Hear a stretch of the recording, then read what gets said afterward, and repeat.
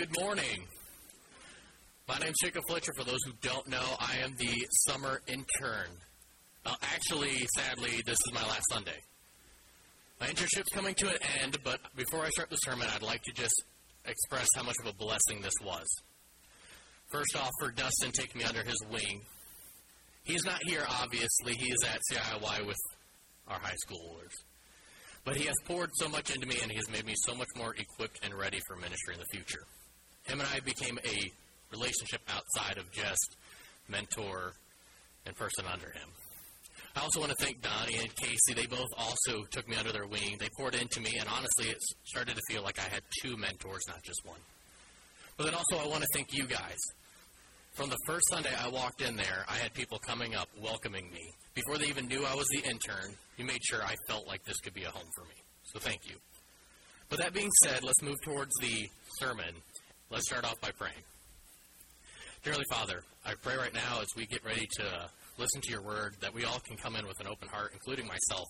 It's easy for this person giving the sermon to just preach it and not actually live it out themselves. And I just pray that all of us can take it in. Jesus' name, amen.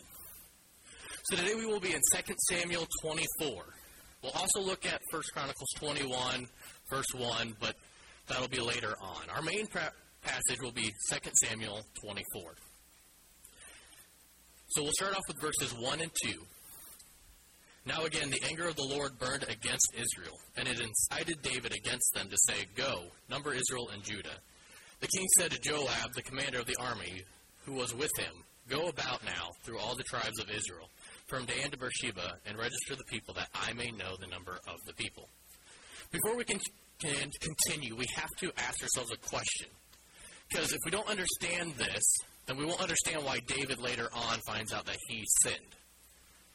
We have to look at a couple translations because there's a difference in translations, and it makes a huge difference even though it might seem minor.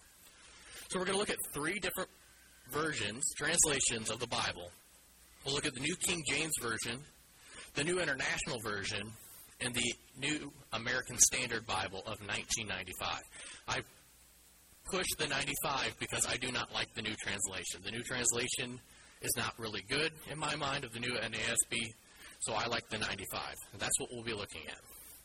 So, according to the New King James Version, it says, "Again, the anger of the Lord was aroused against Israel, and he moved David against them." To say, "Go number Israel and Judah." If we look at the New International Version, it says, "Again, the anger of the Lord burned against Israel, and he incited David against them, saying, 'Go and take a census of Israel and Judah.'" And finally, if we look at the NASB of 95, it says, "Now again, the anger of the Lord burned against Israel, and it incited David against them to say, 'Go, number Israel and Judah.'" Now, when I read those back to back, we could have easily missed what I'm trying to point out here. If we look at them closely, according to the New King James Version, it says he incited or moved David. That's what we're going to focus on. Well, that he is capitalized. Well, that therefore implies that it was God telling him. If it was God telling him, then David shouldn't have gotten in trouble later on. But if we look at the NIV version, it says he with a lowercase. So now it has to be a person, but it can't be God. And if we look at the NASB of 95, it says it. So now we're looking at it. It can't be God, but it can be a person or something else. So how do we understand what is the right translation? And there's two good ways to do it. First off, we're lucky that, like I said earlier, the story is told twice. That is in that 1 Chronicles 21:1. So we got to look at that. We'll also look at the original text. For us to understand anything going on here, we have to understand who incited David. So let's start off by looking at the 1 Chronicles 21:1. It says, "Then Satan stood up against Israel and moved David to number Israel." That is said in both the NASB, the New King James Version, and the New International Version. They all say Satan stood up against Israel and moved or incited David. So according to that, this is Satan moving him, not God. But just to be sure, let's go ahead and look at that Hebrew. The Hebrew here is this word right here. It's pronounced sooth. Sooth means and translates to incite, allure, lure, or instigate. And it is in the third principal masculine part, which means you could put he, but it does not imply that it was God talking here. So if we look at it, between what Sooth means, the other storytelling of the story, we can include that it was Satan who got David to take the census or number Israel, not God. But when you're reading this, why would that be a big deal? Like, David was the king, so shouldn't David have the right to count his people, number his soldiers? And it comes down to something simple that we see in Exodus 30, verse 12. I'm not going to read it, but I'm going to tell you what it says. And it says this passage of Scripture talks about God's ownership of his people. See, this is the issue. David did not own Israel. Israel did not belong to him. Israel belonged to God. So if someone was going to number Israel, it had to be a command from God. But it wasn't, as we already decided it was Satan. That is the issue. Now we'll move on. We'll go into verses 3 through 9. And it says, But Joab said to the king, Now may the Lord your God aid the people 100 times as many as they are, while the eyes of my lord the king still see, but why does my lord the king delight in these things? Nevertheless, the king's word prevailed against Joab and against the commanders of the army. So Joab and the commanders of the army went out from the presence of the king to register to the people of Israel. They crossed the Jordan and camped in Aroer on the right side of the city, that is in the middle of the Galilee of Gad, and toward Jezer. Then they came to Gilead and to the land of Tittim and Hodeshi, and they came to Danjan and around to Sidon, and came to the fortress of Tyre, and to all the cities of the Hivites and the Canaanites, and they went out to the south of Judah and Beersheba. So when they had gone about through the whole land, they came to Jerusalem at the end of the 9 months and 20 days, and Joab gave the number of the registration of the people to the king. And there were in Israel 800,000 valiant men who drew the sword, and the men of Judah were 500,000 men. I want to focus. Again, we see David doing what he does a lot. We've heard Donnie talk about it. It is David not listening to those who are trying to help him. See, if we look at the beginning of that passage of Scripture, we see Joab and also the commanders of his army look at him and say, Why are you doing this? There's no need for this. And David once again gets clouded, like we all can when Satan tempts us and we fall into that. He gets clouded and he says, well, no. So once again, David ignores those who are trying to look out for him and help him. And he takes the census. Verse 10 is where we're going to really camp out. This sermon is a smaller sermon, but I think it's short, sweet, and to the point. Verse 10, it says, Now David's heart troubled him after he had numbered the people. So David said to the Lord, I have sinned greatly in what I have done. But now, O Lord, please take away the iniquity of your servant, for I have acted very foolishly. David now realizes he messed up. He fell into Satan's temptations, and he went that way. But let's look at how he responded. He realized, I messed up, but he asked God for forgiveness. And this is where we're going to sit. This is where I think we learn most of it. Verse 10 is when we start seeing David go, wait a minute. I messed up. See, David, we all say, is a man after God's own heart, but as the series goes on, we see how many times he messed up himself. How much can we sit there and ask ourselves, if people outside of this church, at work, at the store, or whatever it is, could they look at us and say, that person right there, they are a person after God's own heart? And actually think about it, because I know myself, when I ask that kind of question, I can go, well, yeah. But then I think about it, I don't know how much that lines up. It's easy to say yes, because we don't like to look at ourselves, but this is what it takes for us to grow. We have to take a deep look, see what's going on. I will say I'm pretty lucky. I've been doing an internship and working here at the church. It is a lot easier for me to sit here and be the same person you see on Sunday in the office while I'm at work. But when I'm outside of that office, it's harder. It's easier to slip.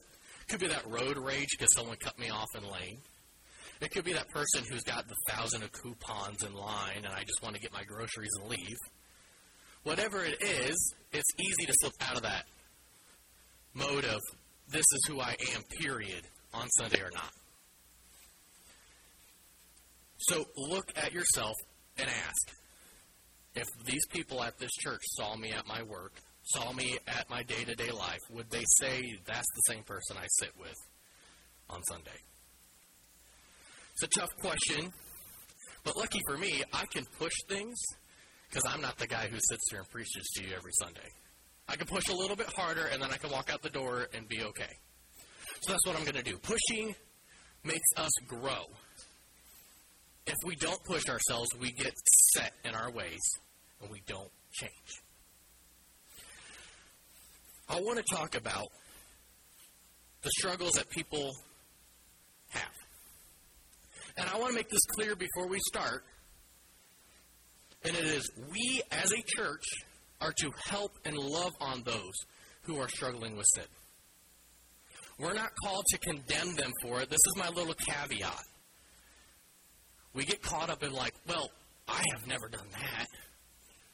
We sit there and judge those who are struggling, and they never get better when they can't turn to us for help. So we as a church are to help and love on those who are struggling with sin. We don't turn our back on them because we've all struggled with sin. Might be different than what they are struggling with, but we all have. And when we had struggled, we needed someone to come alongside of us. Do not make people feel bad and alone in their struggles. Now, I'm going to list some sins that people struggle with, and you might not, and some are harder to hide than others, but they are adultery and lying and stealing, lust, gluttony, drunkenness. All of these stuff are stuff, and I would not be surprised if there's at least one person for each of these items in this building. It would not surprise me if someone's fighting that stuff, but they just do a good job of hiding it. We are a broken people who need God to put us back together better than ever. It's not what we do in sin. It's how do we react to our sin. And this is it. This is the focus, and here's the point. So I'm going to look over a couple different ways that people typically react in sin. And we're going to talk about the right way to react in sin. But to start off, we have the panic mode. This one I see a lot, and I see it a lot in my day-to-day life. We messed up and we freak out, and we're like, no. No one needs to know. It's okay. I'm okay. I'll move on. It's a one-time thing. It's okay. It's whatever. I can move on. I don't need help. We're going to hide it down. This is where we white-knuckle everything. We get this lie in our head that we can take it on by ourselves. We can take that sin that we've been struggling with for years and say, I can do it by myself. I don't need help. And that sits in the idea that we are ashamed and embarrassed of our failures. It's good to recognize that our failures are wrong. It's wrong to sit there and say, I can do it by myself and never get better because you never got help. I did that for so long, and I try to white-knuckle all of my issues, and wow, does it just destroy you. You never get better, and it just eats away. The next one I want to look at is reaction 2, and it is, Lord, forgive me when I die, because I don't want to change what I'm doing. I see this all the time. We like what we're doing, even though we know it's wrong, but we decide it's okay. It could be worse, I could be doing what that person over there is doing. We decide, I like what I'm doing, even though I know this isn't right, but I don't want to change that. It could be what you do behind your locked doors when no one's at home. It could be what everyone sees day to day because you just don't care. It is our sin that we've struggled with, but we've just decided to move on and never fix it because it's okay. It could be worse. I see that all the time. More and more, there are so many people out there that know the Bible says this, and I'd say I follow God, but I don't want to give up this part of my life. I'm not ready for full surrender. It might make my life harder if I get rid of this. People might look at me weird again. Popularity is something we fight so much. Even as we get older, we don't want to be looked at differently. We don't want to be that cast out. We don't want to be that kid sitting at lunch by themselves. We don't want that. And so we substitute our devotion and our surrender to God, and we substitute it with, I don't want to lose that popularity. I don't want to be the outcast or look differently. See, all of these are a struggle, and they're the easy ones to fall into. Because what our real reaction is, what it should be, isn't easy. But it's what we're supposed to do. And like I said, this is a shorter sermon, but I don't want to bog it down with things to complicate everything. I've sat in church and I've had someone spout all this information, and I just lost what the point was. So here we are at our proper reaction. Reaction number 3, and this is what we should be doing, and we see it perfectly here in David. David realized that this is an issue. And I'm going to give you a quick recap for the rest of that section of Scripture. God put on a 3-day plague. He had given David the option of what is the punishment for Israel. David chose a 3-day plague instead of falling into anyone's hands or anything like that. Eventually, David realized these people are suffering for my sin. So he begged and pleaded to God, what can I do to take this away? God commanded him to build an altar, and so he did. He built the altar and moved on, and he lived his life for God. That's it. The proper reaction to sin is realizing, I messed up. Now what do I have to do to get rid of this and so I can follow God 100% again? This is the proper reaction. When was the last time we sat there and were so convicted of our sins and our problems and our struggles that we just begged God for mercy? Begged him to take away this burden that I've been fighting for so long and live our life for Christ. It seems cliche, but we see all those pictures of the person like on their knees and their hands are wide open. And all I picture in those is that person is broken and they've collapsed and they're begging for forgiveness. David did that. David sat there and he begged God, this is my sin. I don't want it to hurt anyone else anymore. Let me take this burden. He begged and asked, I want to follow you. What do we have to cut out of our life for us to follow him better? What do we need to take the step today to make this response what we live? The response of, God, have mercy on my soul. I failed. I turned my back on you. But I want to give everything I've got, my whole heart, every bit of my life, and follow you. What's it going to take?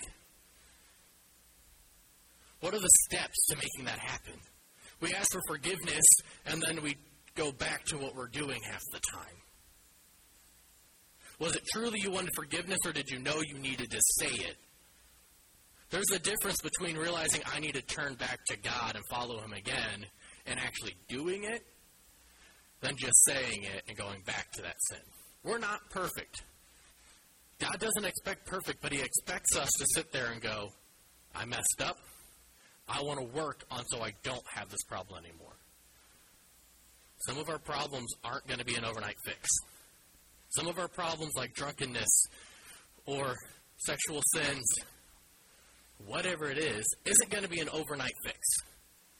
But if we say, God, put the people in my life to help me get over this struggle, to keep me accountable, to keep me moving, because I want to follow you with all I've got.